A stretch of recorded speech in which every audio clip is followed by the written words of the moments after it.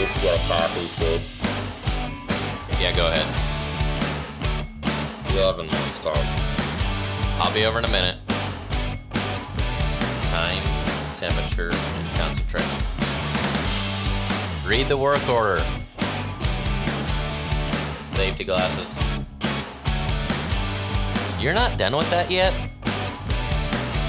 Hey, put on some gloves. Can you please just follow the process? Make sure you put your respirator away. Solvent rags go over the side of the trash can.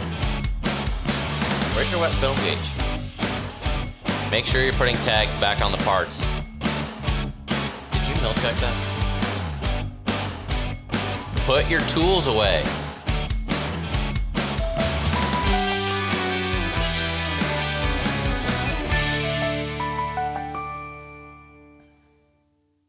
This Chase. Welcome to KazerCast episode 8. I'm Jace Kazer. I'm here with my co-host Chloe. Today we have Dave with Viadon LLC on as our guest that we'll get to in a little bit. Viadon is a masking supply company that we work with. It's where we get plugs, caps, and masking. I'm not too familiar with Dave, so we're going to get to know him today. We usually work with the salespeople. He's more behind the scenes, handles a lot of stuff at Viadon. Hopefully he can fill us in on some masking tips, teach us some things about it. Masking is one of those things that we talk about on our social media from time to time, but we don't dive very deep, simply because I don't feel like I have enough knowledge to dive deep enough. We just go off of what we've experienced. So that'll be an interesting conversation.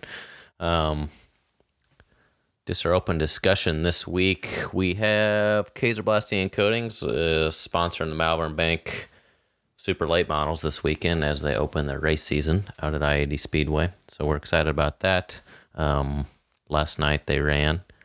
Tad Pospisil and Bill Layton won the preliminary features. I think tonight's the finale. So, do you still know everybody in that world, or has there been some turnover since you left it? There's been some turnover, but I know the people that run up front are still the ones typically running up front. And hopefully to mesh kind of the racing with the coatings, we're going to get a powder coat some spoilers. They like to do a special spoiler for the point leader throughout the year.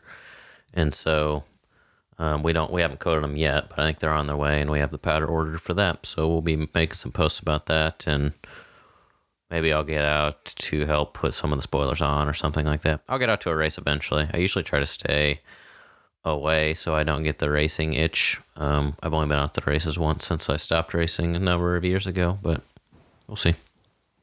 Does it come back? It probably floods you the minute you walk into I-80 Speedway.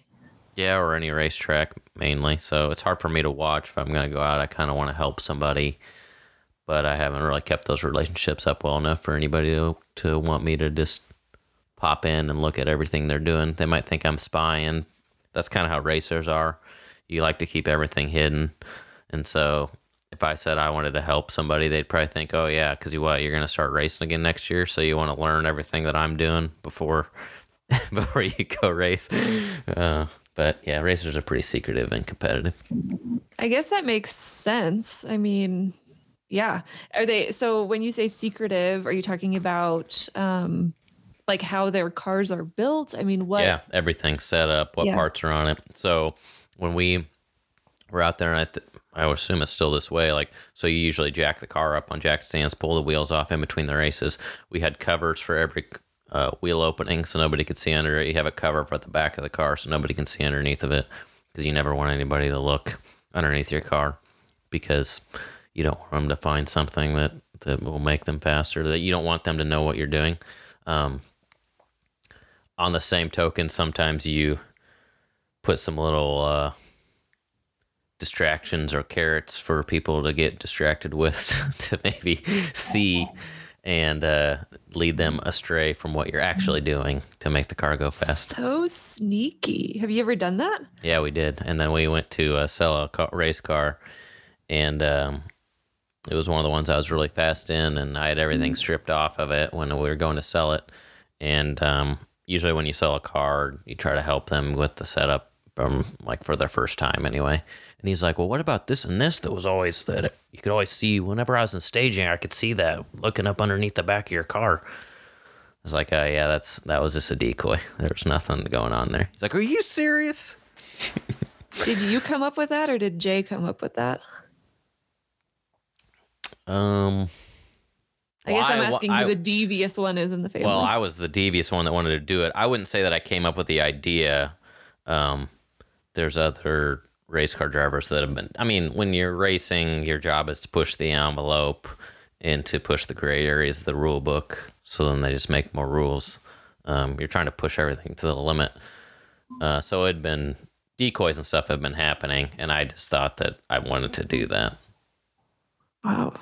I went to the effort of like making these parts, and they looked new, and then take them out and drag them through the mud and throw rocks at them, chip them up so that it looked like a used. So it wasn't like this brand new fancy shiny thing that looked like suspicious. Wow. Yeah. So I miss doing that. I miss like the mind games of that, I think. That probably happens in NASCAR as well, right? Like maybe on an even bigger scale. Yeah. Probably. I don't know. They're probably in a tighter box or rule book where, so I'm not sure, but it's racing. So some of that stuff still has to happen. That's how you get faster. That's how people win races. What hot pink did you settle on for the spoilers? That one's going to come from, it's a neon pink, I think. Hot pink. I think it's going to come from IFS. So, I know it's going to come from IFS. We already have it. I'm a little nervous about it because we're going to need to clear coat that because it's so bright. Bright colors usually fade. Usually tend to shy away from that. But we're going to do it. I just don't really want to let everybody down if it starts fading, but we'll see. Grandpa Pospiso will make sure that I hear about it if it doesn't turn out good. So gave a shout out to him on Facebook yesterday. Yeah, he enjoyed that. I saw he shared the post. Yeah. And then they won last night. So maybe I should have been out there and then I could have been in victory lane with them, but we'll get out there eventually. Did you fix anything this week? Right off the top of my head, I can't really think of much. Had some new pieces of equipment. Not equipment, just tools that we're kind of trying to work into the mix. I was more focused on getting just prepared to spray the dump trailer that we were talking about before we started recording here. Just trying to new paint that we're using and trying to get all the spray settings. So I spent a lot of time just getting notes written out for that and looking up other products that we sprayed that were really similar, trying to write out a lot of different options. Because when you're painting, getting ready to paint, it's a 2-part paint. You got to mix 2 components together. Usually you have a sweat in time or an induction time, they call it. So the components can kind of actually mix together. You mix it and then it just has to sit and rest before you can actually spray it. And then you have a pot life, meaning that you only have like an hour. It depends on the product, but this particular one was about an hour for the temperature that the shop was. And after that's up, then you're done. Like it's too hard to spray. And so you have to really be prepared when it's a brand new product with what you want to do for spray settings and have some backup plans in place. Like, okay, that didn't work. Let's try this. That didn't work. Let's try this. Otherwise, you can end up wasting a lot of paint just because it hardens up. And it's coming out like you wanted it to? Yeah, it's turned out really good. Anytime that we have a new paint and a complicated spray, we get Jay, my dad, involved. And so Kai kind of got everything laid out and got all the notes and data that we had collected for him. And then, of course, he doesn't really need any of that. He just closes his eyes and puts his hands on it and sprays perfectly because of all of his experience. He's the whisperer. Yeah, but it's fun to watch him figure that stuff out. So he got that whipped right into shape, and it's working really good. That's so cool. That's what 35 years in the industry does for you, isn't it? Yeah, absolutely. But I don't really think there was anything that straight up broke that I was working on this week. It was just kind of preparing, and we had some facility upgrades that were happening, and I was busy. So, what's your social media tip of the day today, Chloe? It's less a tip and more, I think, something that you and I are both thinking about is finding ways to have more fun. Is that fair to say? Yeah, I agree. You know, like we've been in this grind of trying to be informational and professional and all of this. And I feel like both of us kind of at the same time had this moment of like, wait a minute, like this should also be fun and humorous and engaging. And people, you know, people want to interact with things that make them laugh or make them think. And so I know you and I talked about last week how we're both a little bit uptight, which I think is one of the reasons we work well together, right? But it's also probably a problem for us that we're both so similar that way because neither of us is particularly good at like cutting loose and, you know, and just being funny. Yeah, that's why we have Dustin and Stefan around in the shop to help loosen me up a little bit.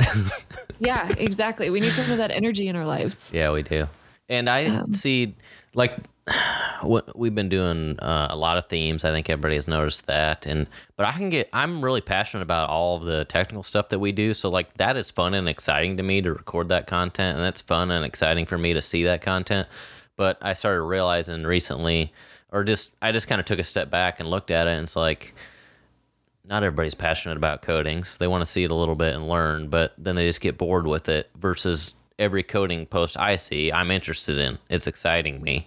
You know, but I agree with you, and that's what we've been talking about a lot, is we need a little bit of more just like person to person, joking, funny stuff. It can still kind of be about our days, but it doesn't need to be like, here's the powder chemistry you need to use on this particular substrate so it doesn't rust. Like, that's great and informational, but people kind of get bored with it when they see it 5 days in a row, which we just need to, we can talk about that stuff, but there is funny stuff. And I think just like the problems that come up with what we do in those particular areas, we just don't like share them because we're like, oh, that doesn't really add value, but it does, because it's like a relaxed view of what we're talking about instead of like a textbook.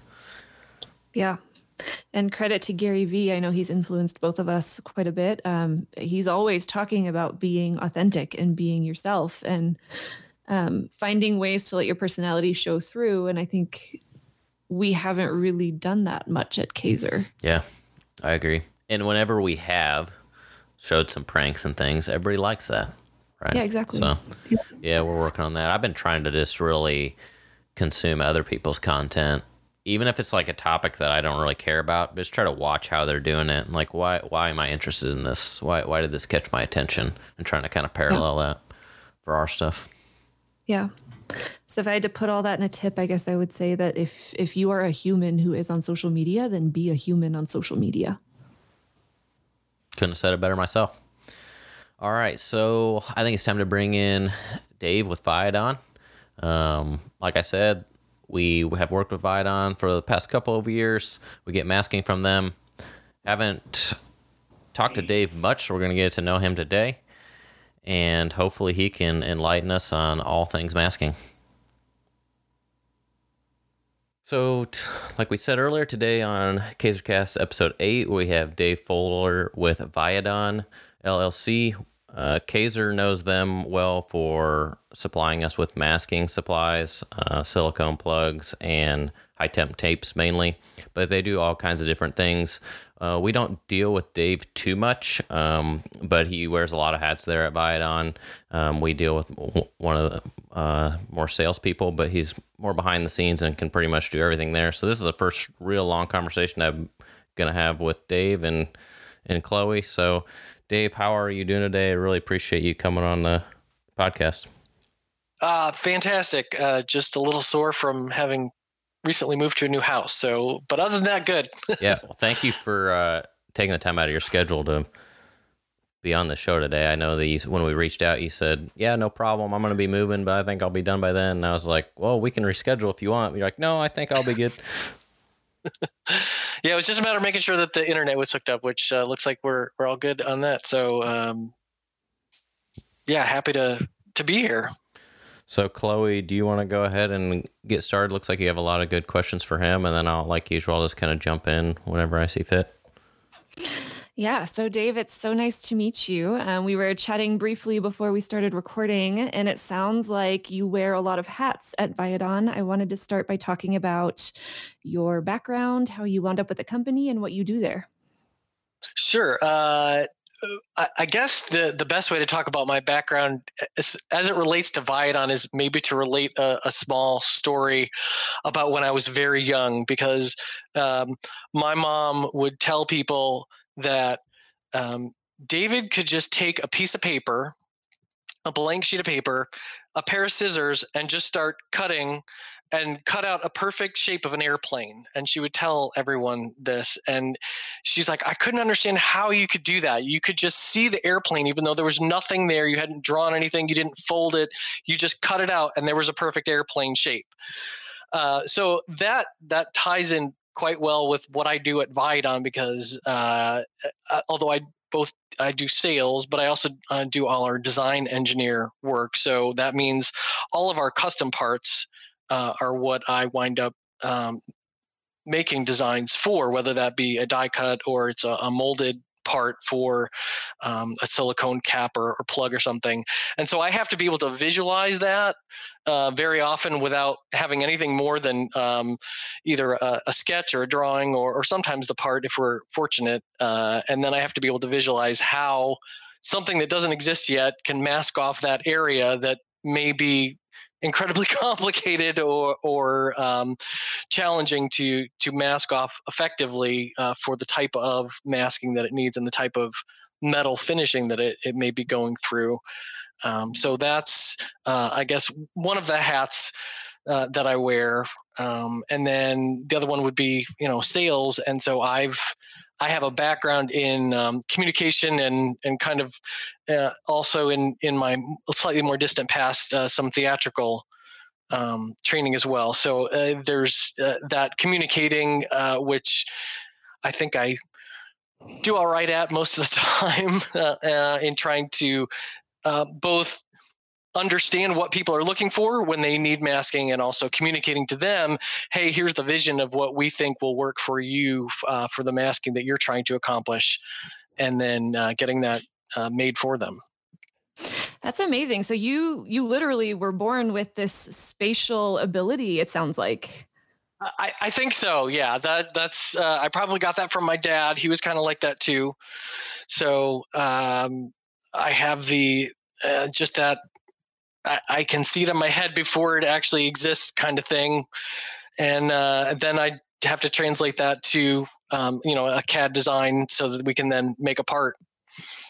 Do you have any formal training in design or art or architecture or anything like that? I wanted to be an architect when I was younger, and then I discovered how much algebra it took, and I'm not a fan of algebra. I'm more just a fan of the geometry side of things. So I did really well at geometry, not so great at the algebra, and that might actually dovetail nicely with talking about how I wound up at Viadon too. I was, I did, like I said, I don't have, the architecture or anything like that, but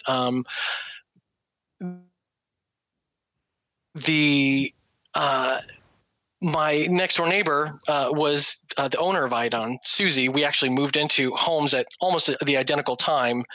And a couple years later, after she'd been there a while and I'd been there a while, she said, we're looking for someone who can do some design work as well as some sales.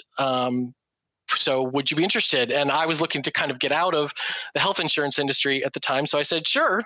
And she said, either you're going to understand this and it'll be great, or you won't understand it at all, and you'll last 30 days. And so I've been there 17 years now, so I think I did okay. Wow. Did you have any reservations about living next door to your boss?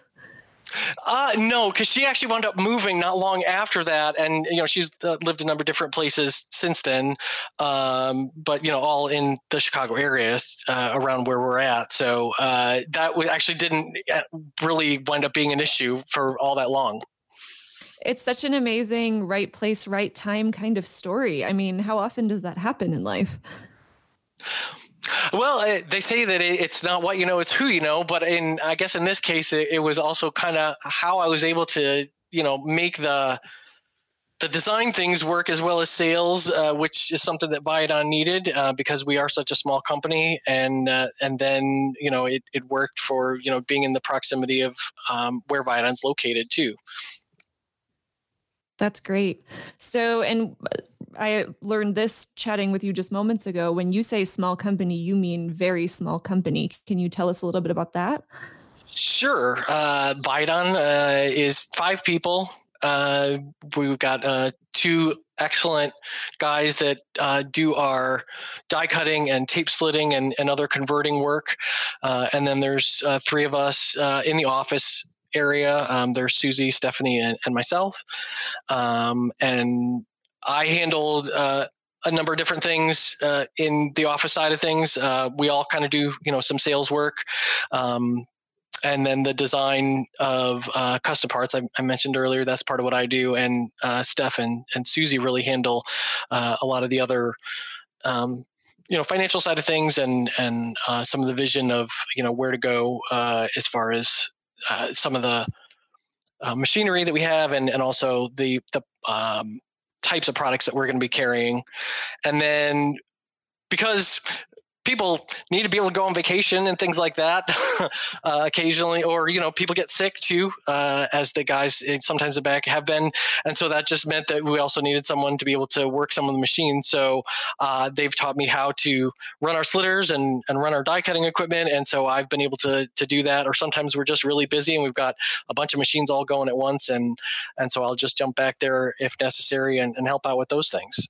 And so just kind of to contextualize this for our listeners a little bit. So basically, Dave's talking about they pretty much do anything with masking, and we approach it from the coating industry side. I'm sure he can talk about some of the other industries that they serve. But essentially, if there is a part that we need to have a certain surface that we don't get coating on it at all, then we're looking to Viadon, looking on their website or catalog to see what types of products they offer to plug a hole, protect threads, mask a whole entire surface.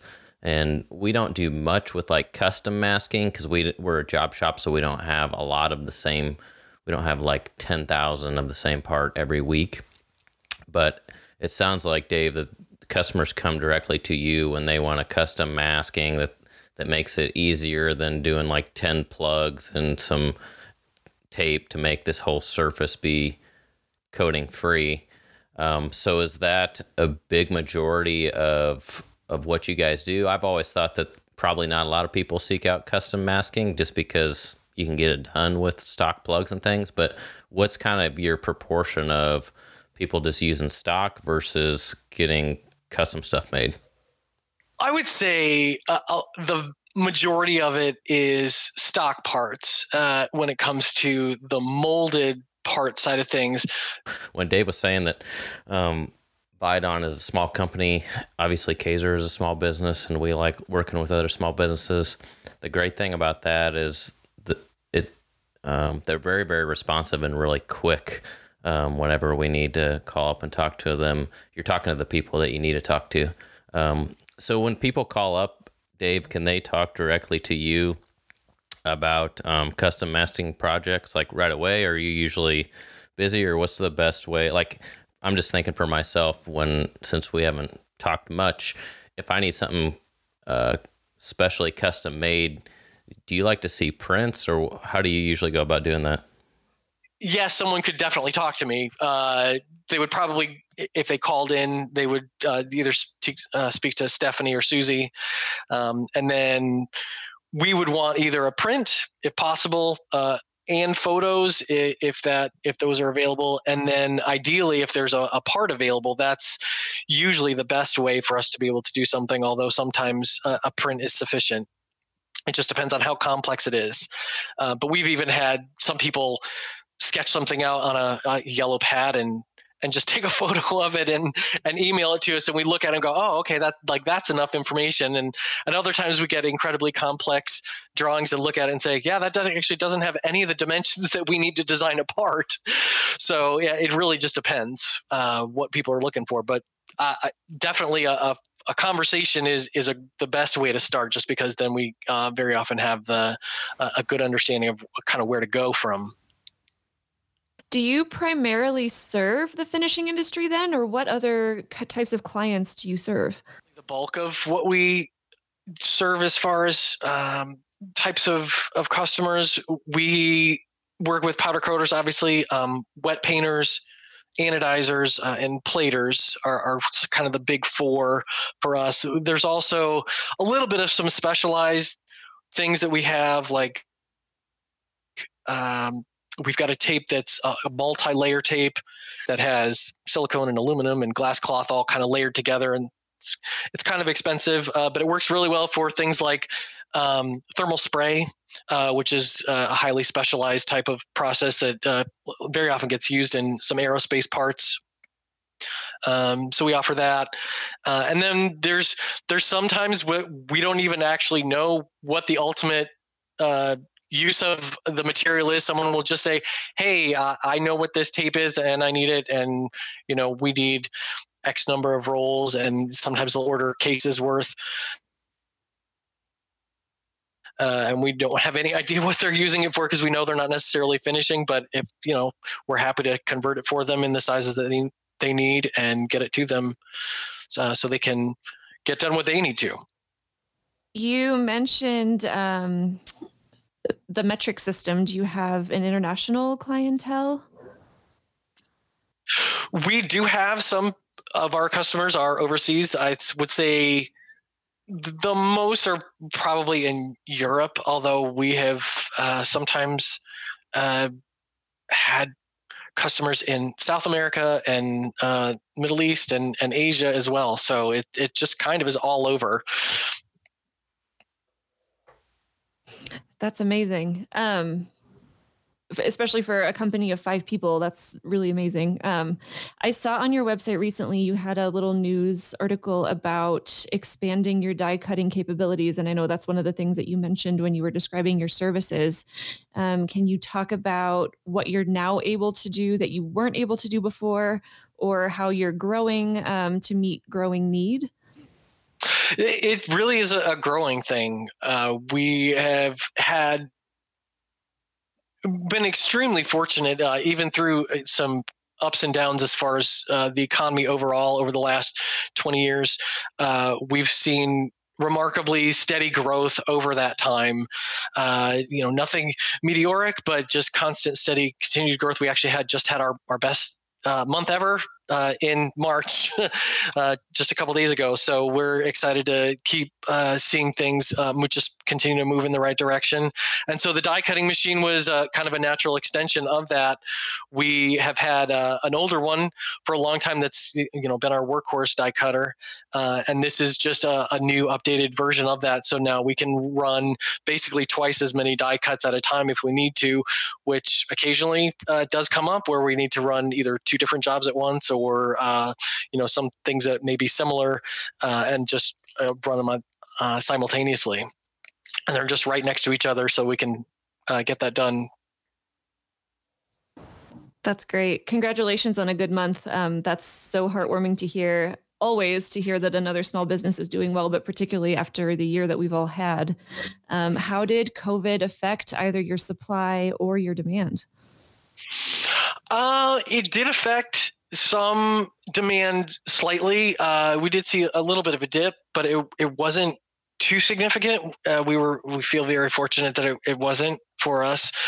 From a supply side, that's been an interesting one, because a number of our stock caps and plugs do come from overseas, and so they come over on a boat across on the Pacific Ocean. Because everyone is ordering things from like Amazon and other things online, with so many people being at home, that's actually caused a number of backups in the ports on the entire West Coast. So when there was that ship that got stuck in the Suez Canal over in the other side of the world, that actually still is going to wind up probably having reverberations even for some of our things, just because of how all of those supply chains are so incredibly connected with just container ships. So we've been trying to stay on top of that by ordering ahead, so we make sure that we have stock available and that things will be in on time. And then there's other things where we've just had to make use of air freight as well. So there's and so far we've been able to keep up with that for everyone, and we've been fortunate that we have not really seen too much of an impact, and we've been able to mitigate those impacts just because of being able to have good working relationships both with the folks that we are working with overseas, as well as the transportation companies that bring those goods into us. That's great. What are some of your most in-demand materials and their uses? Probably our biggest seller is the green polyester tape, which is sort of the powder coating standard high temperature masking tape. We like to say that we've sold acres and acres of it in terms of area, just because of how popular it is. And it's a 400 degree material that works in a wide variety of situations, and not just powder coating. It also works well in plating and anodizing as well. So that winds up being kind of the one tape that everyone says, yes, let me get that, because it's cost effective and also it's quite useful in all those different situations. Jace, is that what you think you order the most of from Viadon? We actually order the orange tape. I believe that's still polyester, but Dave will have to clarify that for me. Is it the orange one or the amber one? I'm trying to remember. We order the orange one. It's bright orange. Orange, okay, yeah. So the orange one is a polyester. That's made with a slightly different formulation. And I'll back up a little bit and kind of get wonky technical with tape for a moment. Polyester as a material will usually only withstand about 400 degrees. But the adhesive that's on that is silicone, which will withstand a higher temperature. But the polyester will only generally go up to about 400. But when they add that adhesive on, they put in different dyes and things, which is what makes it the green color or the orange color or blue or whatever. So that orange one, they put some kind of filler in there that actually gives it a little bit of additional heat resistance. So you're getting a 425 degree temperature tape, which gives you a little bit more headroom, especially if you're running parts for a little longer or maybe need to be a little bit hotter for curing the powder. And then that allows that tape to withstand that without shrinking or having issues with being able to remove it after you're done with the cure on it. Yeah, we used to use the green when we first started powder coating, but then we went to the orange just because it seemed like, even though we'd run right around 400, a lot of the parts we do are heavier and we're in the oven for quite a long time. So the green it'd be less pliable when it came out of the oven. So instead of peeling off easily, sometimes it would crack in certain spots because it basically got kind of hard and brittle. And so when we switched to the orange, we usually don't have that problem. That's why we personally went to that. And we do have a couple other tapes that would, expand that temperature range up to 500 degrees. So there's another tape called Kapton, which is the amber one I was mentioning, and then there's glass cloth, and those will go up to that high temperature that the silicone adhesive will max out at, which is the 500 degrees. But they get more expensive just because of the material that's used to make them. So speaking of tape, I think when I first started at Kaiser, if you'd asked me what the word masking meant, I would have talked about tape because that's what I use when I'm painting a room in my house. But I've learned in my year so far here that in the world of powder coating, masking means a whole lot more than just tape. I know caps, plugs, that kind of thing tends to save us a lot of time. So I just wanted to talk a little bit about what masking products you would recommend for maybe a brand new powder coater who's just getting started. So the temperature is really going to be the thing that to start out with that they would want to look at. So if they are running it 400 degrees or under for an oven cure, then that green polyester tape would be a good option to start with. And silicone is really going to be the only material that they would want to look at for the plugs and caps.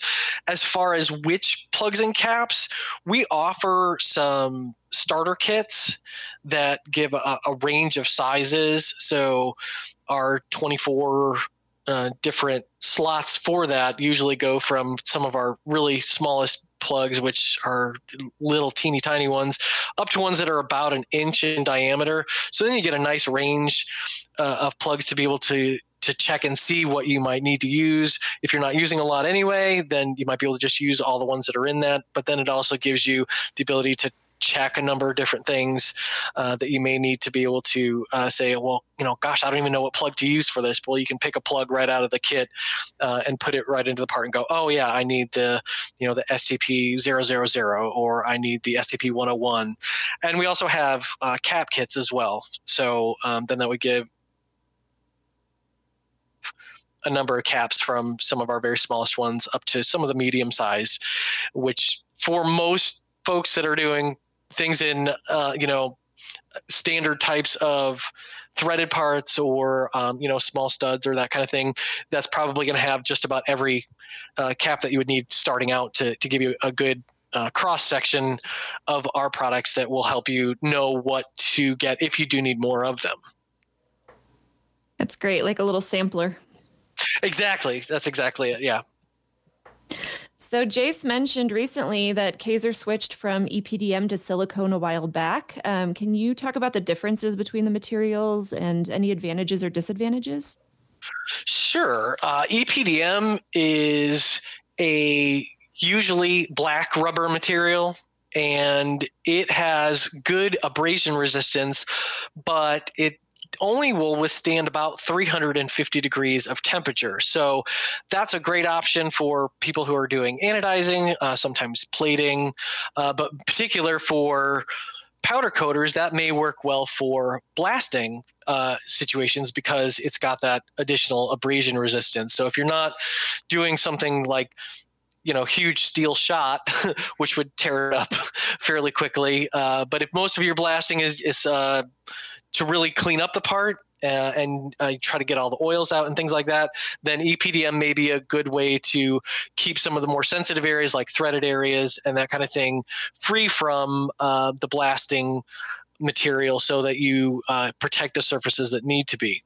Silicone, on the other hand, does not have quite that same abrasion resistance, so it will not do as well in a blasting cabinet, but it does have the higher heat resistance. So that's where that works well for powder coating when you need to go ahead and once you have the part clean, then you can mask it with the silicone and then coat the part. And then you can either leave the silicone in there or you can remove them prior to.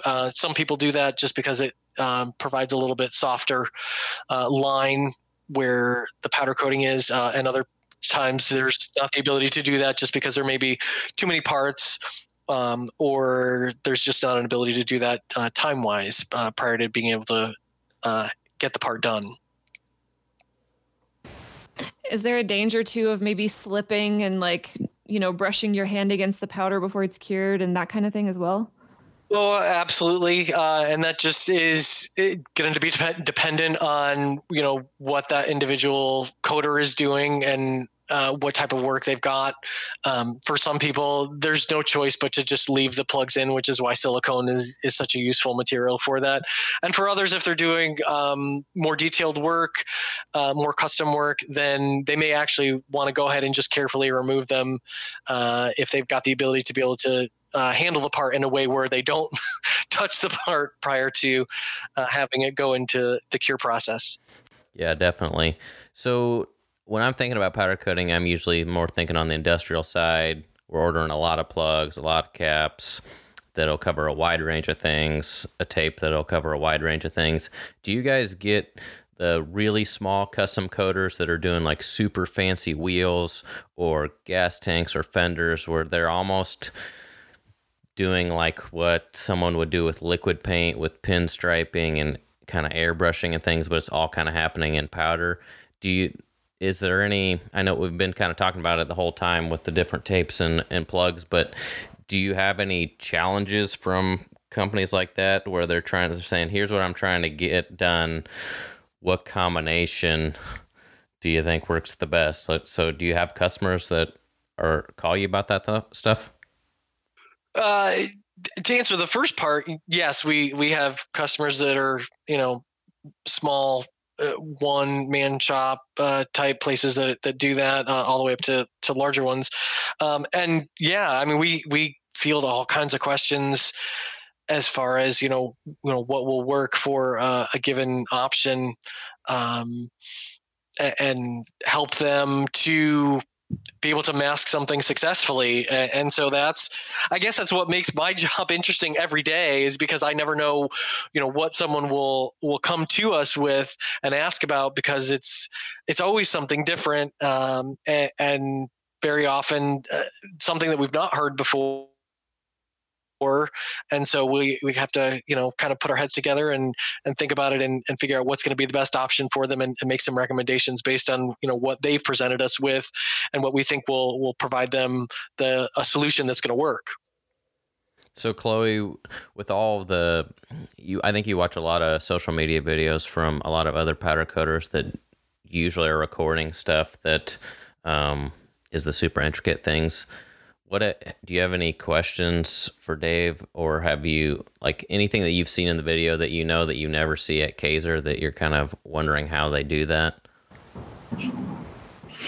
I mean, yeah, Kaiser doesn't do a lot of the really intricate, I see it especially on wheels on Instagram. People love to have multiple colors on their wheels. They want all the little insets to be one color, and then they want the rest of the part to be a different color.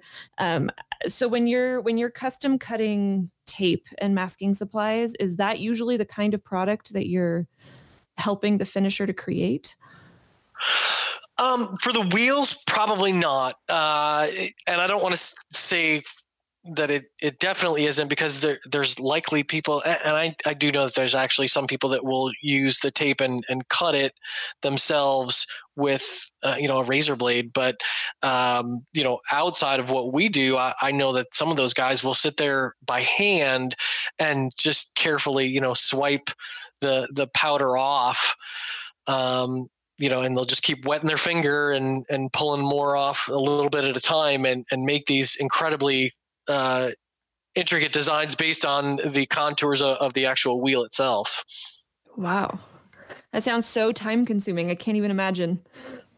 They'll show, and I don't know if you've seen these at all, but they'll have sometimes a time lapse where they'll show them, going all the way through a wheel, and it's probably hours worth just for a single wheel. Sometimes it looks like, anyway, just swipe a little bit at a time.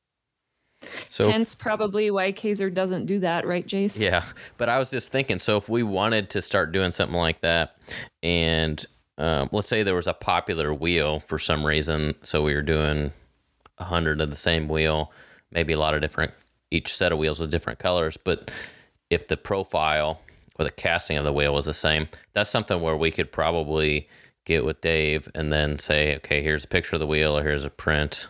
Can you make us some kits to do mask all these little areas off, because we're going to do 100 of these? And that would be something that could make it a lot quicker than wiping it by hand, I would think. And that would be one of those areas where, just depending on the wheel itself, it could either be something where there's a custom molded part required, so either out of silicone, or custom die cut required too. And to kind of touch on a little area that we have that sometimes it gets used for prototypes, but also sometimes it gets used for even very small production runs, like 100 wheels or something like that. We have a plotter that just sort of cuts individual pieces one at a time, and it sort of looks like one of the old school type. I don't want to say it's an old school. It's actually a newer machine, but the old printers where they would go all the way across and then come back. It just has a knife blade instead, so it's got a pinch wheel where it pulls the lined material through, and it'll cut out whatever shape I designed for it, either one at a time, or if we want 10 or 20 or 100, just depending on the size. And more of the smaller shops even sometimes have those types of machines themselves. So they've been ordering that lined material, the pre-lined material, so they can make their own custom type of designs, whether they're doing just a one-off or 5 or 10 or whatever. So I see a lot of like the Yeti cups being powder coated with fancy designs on them. So it's pretty good chance that some of those coating shops have a plotter and they're printing out or cutting out those designs on masking paper themselves, because it's one at a time, basically. Yeah, I've seen 2 different ways for that to be done. One is using the masking tape like we have, and I know some people also use a laser, and they'll put on a single coat of the coating, and then they will run it through a laser and then burn off the sections that they want to have the design on. And that's actually made some pretty cool things for some of those custom folks that are looking to have their either logo or favorite sports team or whatever on some of those Yeti cups. Wow. Yeah, that explains a lot, because that's another thing that's on Instagram is, Jace mentioned the powder coated Yeti cups, but that kind of like really small, very detailed, logo oriented type of work. And I always wondered how that worked. I think laser, but I know we've definitely helped people with the masking tape for that side of doing some of those things too. Okay.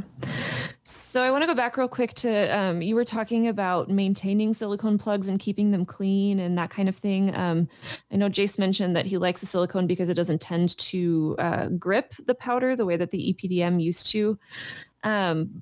We had someone, I think it was on LinkedIn, mentioned that they liked to use MEK to clean off their plugs. Is that something you recommend?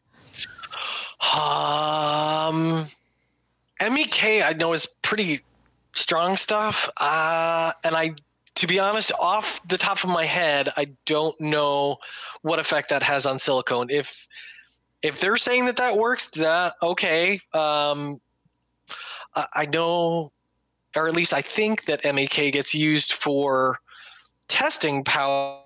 Yeah, so MEK is really, really hot solvent, and we use that to do like cure checks on powder to make sure that it's fully cured.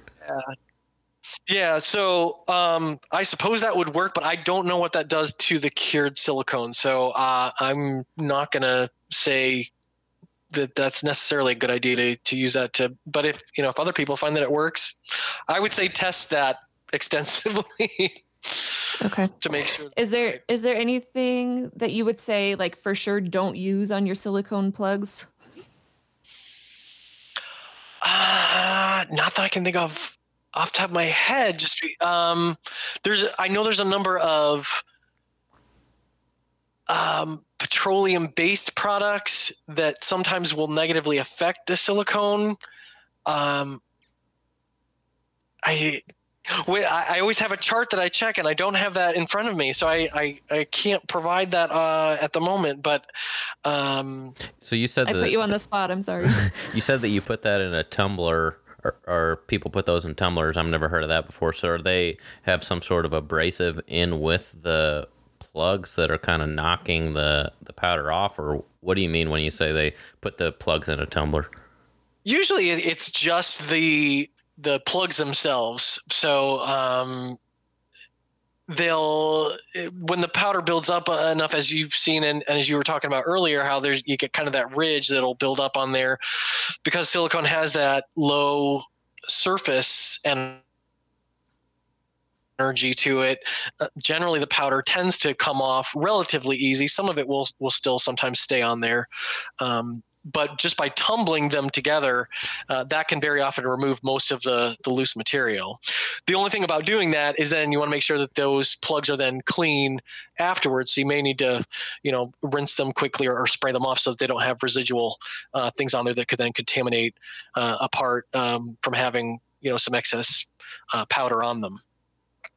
When do you know that it's time to go ahead and replace the plug? Like when is it too far gone for maintenance and it's time to just start fresh? Very often you can kind of feel the plugs. They start to get soft.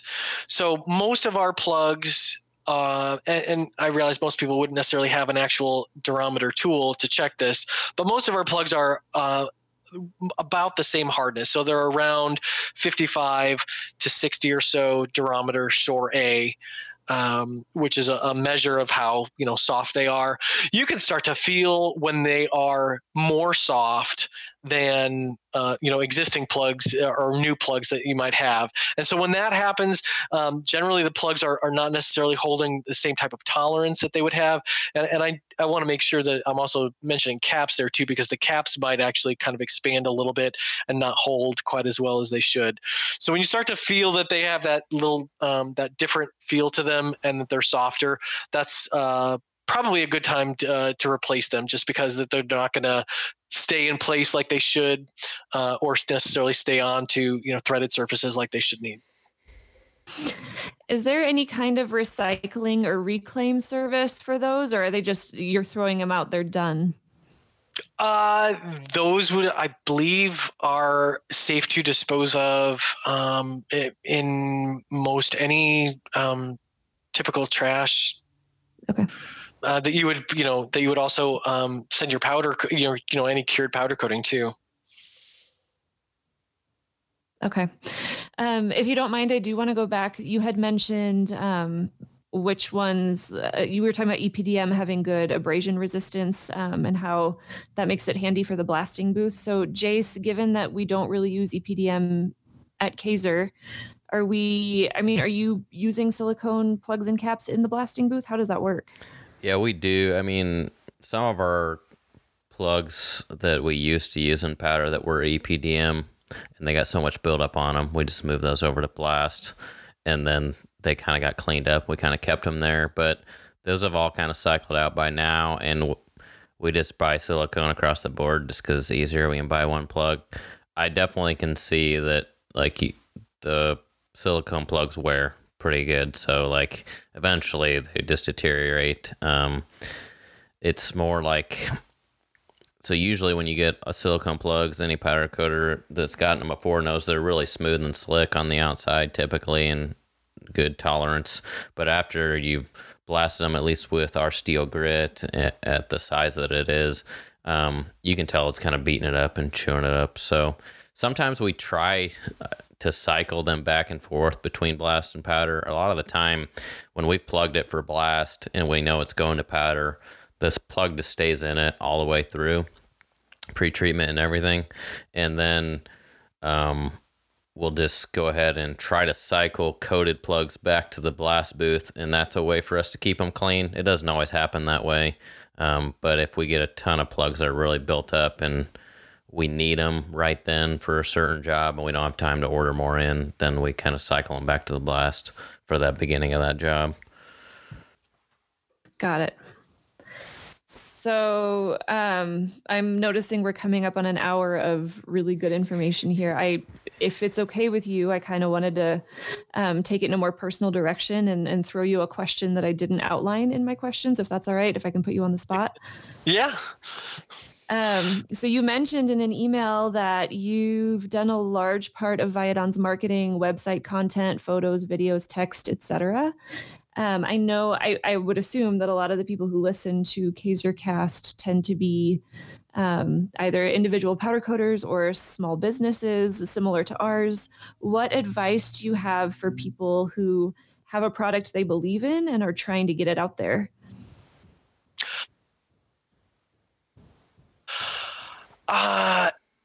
I would say, keep talking about it, and show people what you've got that you can do, because when you believe in something and people see that you believe in it, and you can show them that product does work, then that has an effect. And I think that's something that we are able to do at Viadon, just with how we interface with our customers on a daily basis, both on the phone and when I go and see some of my customers locally, is just being able to show them the product that we have and showing them how it works. And so if you've got something that you believe in, keep making that something that is something that others see your passion for, and then I think bleeds over into people. It's the whole idea of positivity can be contagious, and the same thing is true of any products that you are trying to market to others, is that that becomes contagious to them too. They see that and feel that, and that becomes part of something that they're excited about. I love that. Thanks for humoring me. I was just curious what you would say. What do you think from a marketing standpoint, since you guys are also a small business and you handle, I think, some of the marketing side of things, where is your focus when you're trying to reach out to people? And I'll just say the coding industry, but I think you have other customers in other industries. What's your best way to reach them?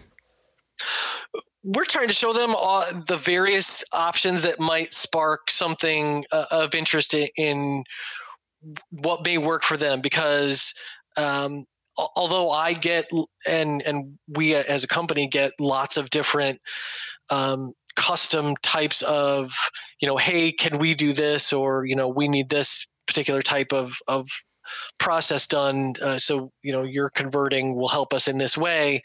We try to show people what else is something that someone had work for them, without getting into giving away too many trade secrets sometimes too, or I guess really sometimes the things that we work on, because they're aerospace, they also wind up falling into military type stuff, so we can't necessarily show everything or talk about it too much. But we do try to say, hey, this is something that worked for someone else. Maybe this will spark an idea in something that will work for you. And we've actually had people that have called us and said, hey, I saw that, you had this other thing on your website, or, something on a social media post. And, I think something similar might work for me, but I want to change it. And here's how. And so then they talk about that with us, and we make that try to work for them too.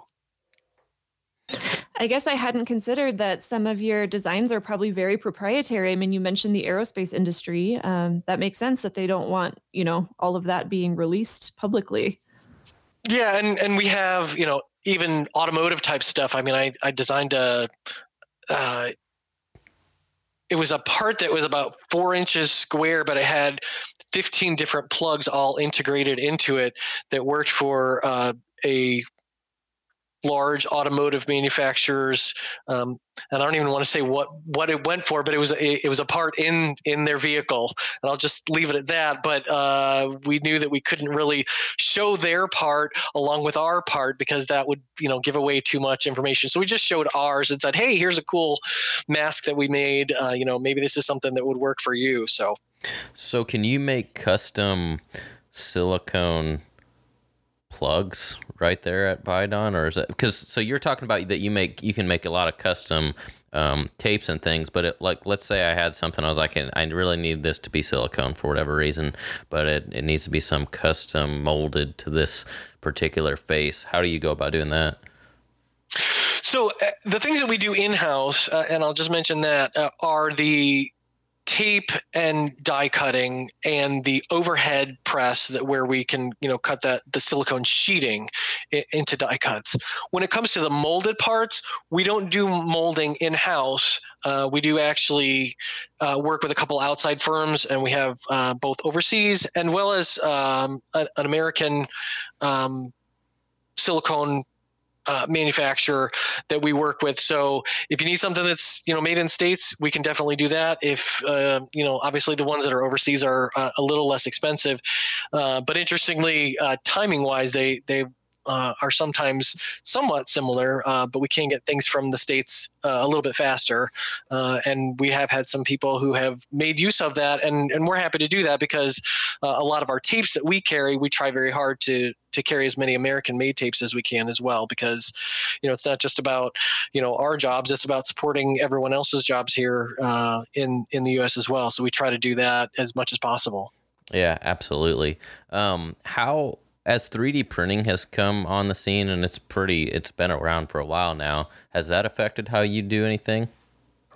We have made some 3D prints. I actually, a while back when that was first starting to kind of be a thing, I bought one myself and made a couple of plugs that helped us out. And then it wasn't something that I spent a whole lot of time on. And as people really had those types of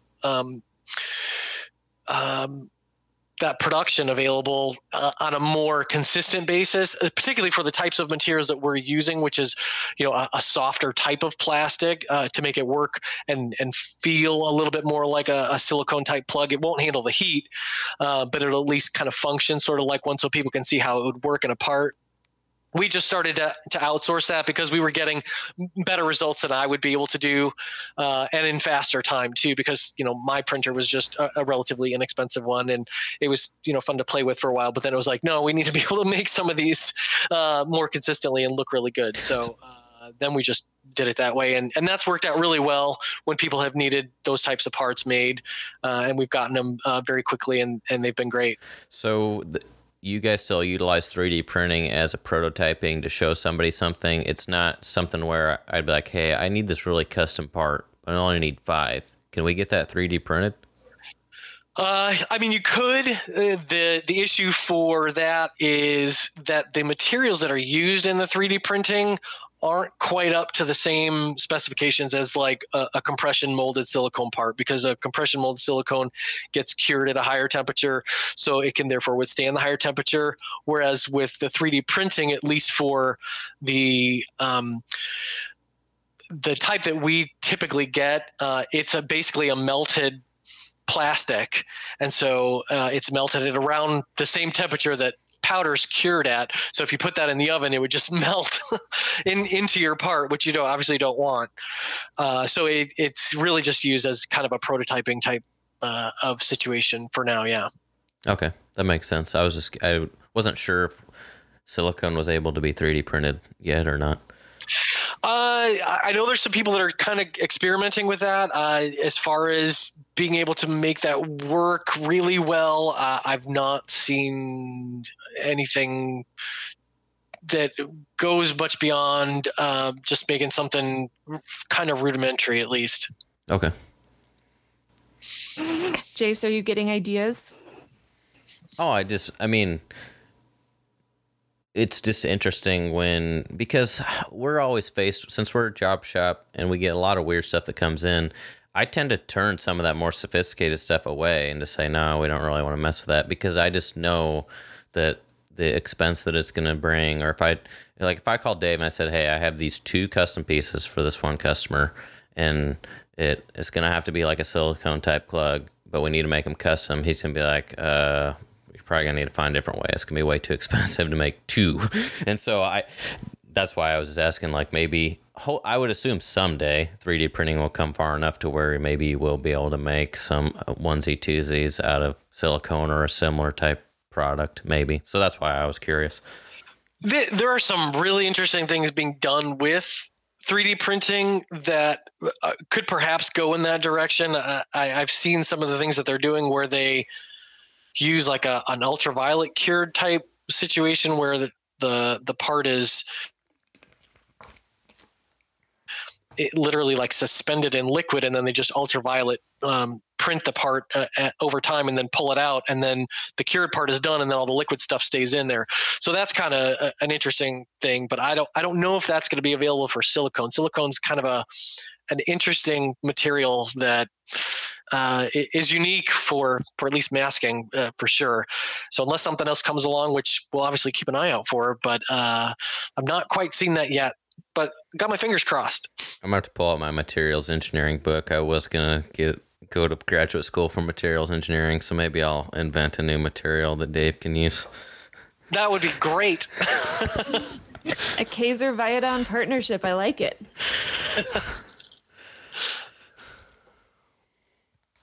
Well, thank you so much for taking the time to chat with us today. It was so lovely meeting you. I learned more about masking than I've ever known in my entire life. Well, thank you very much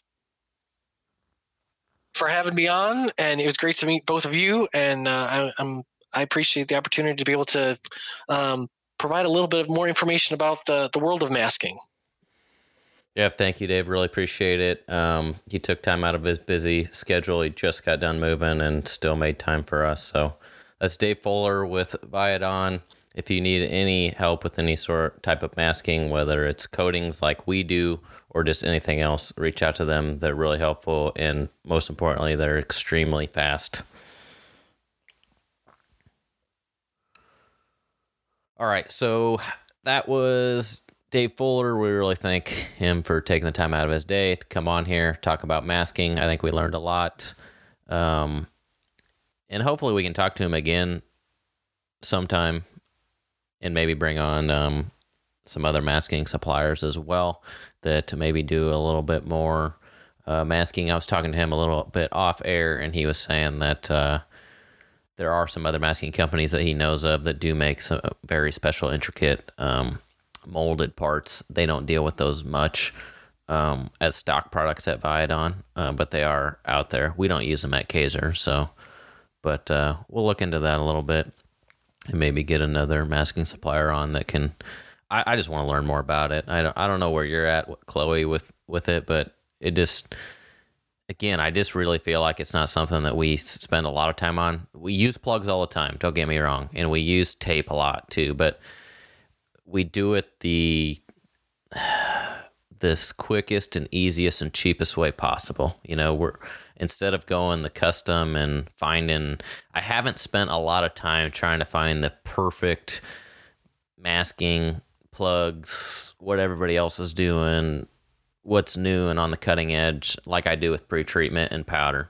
Because it's not like we don't mask every single job. We mask a couple jobs a week. So what do you think from your standpoint? I know we kind of talked about it when we were on with Dave, but like you get to see a lot of different social media posts from a lot of different places, and you usually have pretty good questions that you draw from that. What, like when you see what we do, which isn't a lot, like is there anything that comes to your mind that you're like, why don't we, or not? I mean, you answered, it was a question I had early on when I was, browsing Instagram and seeing all of these like custom wheels and all of that. And you kind of talked about how much work it is to do more than one color on a part. Especially if you're talking about little tiny areas that really have to be masked and then revealed and then sprayed and the whole thing. So I understand since we do a lot of industrial work that's just not a niche that we're a part of. But it is kind of what you see on social media when you're, looking at powder coating hashtags. Yeah, I might be wrong, but I feel like our geographic location kind of lends to that too.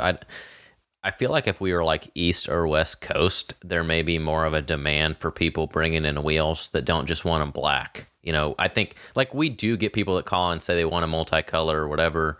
We usually refer them somewhere else, but that's only like once every couple months that someone asks for that. Usually they're like, no, I just want all white, all black.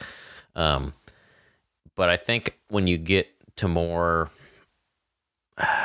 carsy areas, maybe up in around like Michigan and Detroit and stuff, I think the majority of people that were coming in would probably ask for multicolor. You'd have few people asking for solid color, so then you'd be forced into learning how to do that and doing it well. We just haven't had enough practice with it, so I just try to stay away from it because I know it's going to be a disaster. Okay. Yeah, I imagine like anything else, it probably takes time to get good at. Yeah. Maybe we just need to find some scrap wheels and practice from the junkyard and practice. Do you think it's something Wills would be into? Yeah, it would be a good new challenge for him. I think, honestly, he's so good at what he does, I think some days he gets bored. He does a lot of the same thing over and over again. He's fantastic at it. And I really enjoy when we have new projects. I really enjoy getting to work with him in the booth, trying to figure it out. And, with spray settings and what's, spray patterns and checking film thicknesses and if we need a 2-coat. And that's really fun, setting up new jobs. It's frustrating, but it's really fun working with him, going back and forth, bouncing ideas off each other. So maybe that could be something that comes up. We just need more of a demand for it, I think, which maybe that means we need to utilize our social media to reach out farther geographically. And I feel like we've gotten stronger in our logistics in the last year or so. We do a lot of arranging our own shipments. So maybe that means we ship stuff in and out. I don't know. Or start a trend in Lincoln. Yeah. Lots of car guys in Lincoln. I know that for sure. And when I was asking Dave about, can we get kits, and they could make kits for us. If you could get a lot of the same wheel, which probably is unrealistic, but if you get a lot of the same wheel, even if it was a ton of different colors, everybody wanted a different striping, but you had one specific masking kit for it, that would make it really easy. That would make it simple. So I like it. So speaking of Instagram, we had a question on Instagram. It was on a part that we posted that had been DA sanded.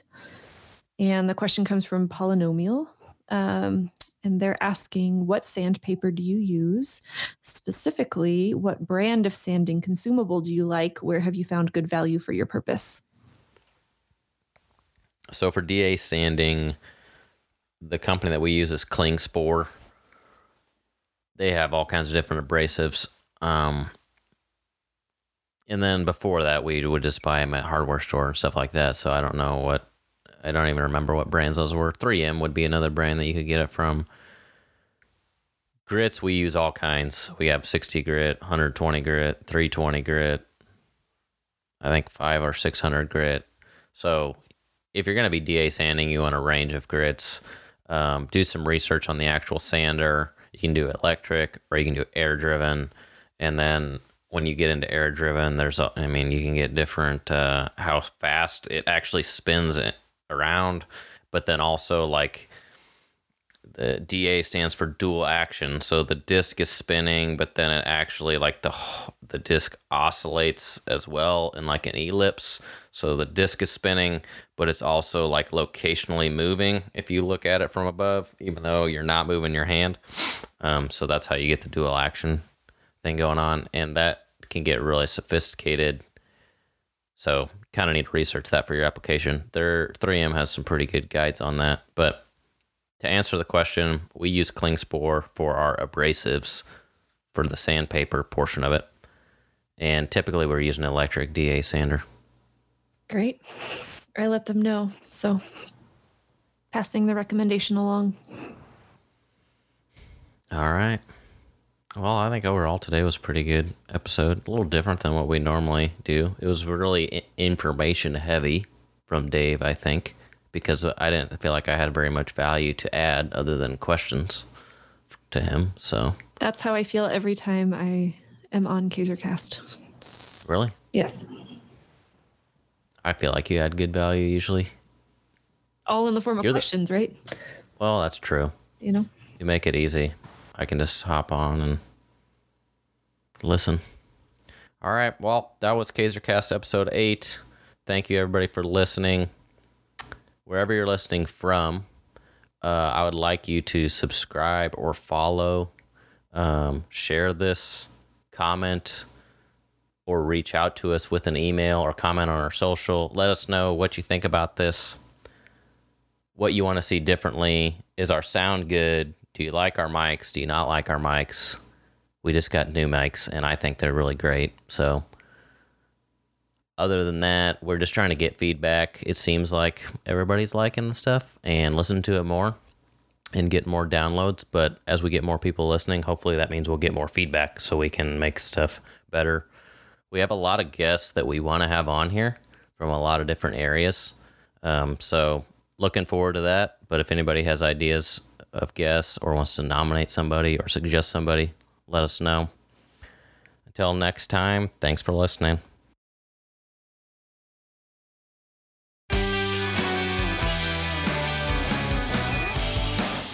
Hey, is everything working good for you? You need anything? Anything broke? Anything leaking? Just make sure we stay on track with the yellows and everything will be fine. Little things lead to big things. Can you stay late tonight? We need to get this job finished up. Overall, I think everybody's doing a great job. Keep up the good work. It's getting hot out, so make sure you're drinking plenty of water. I know this job's been difficult and everybody's getting frustrated, but if we can't do it, nobody else can. That's the reason why the job's here, because nobody else could get it figured out. Just keep working at it. Don't get frustrated. We'll keep collecting data, taking good notes, and we'll get it figured out. Does anybody else have anything?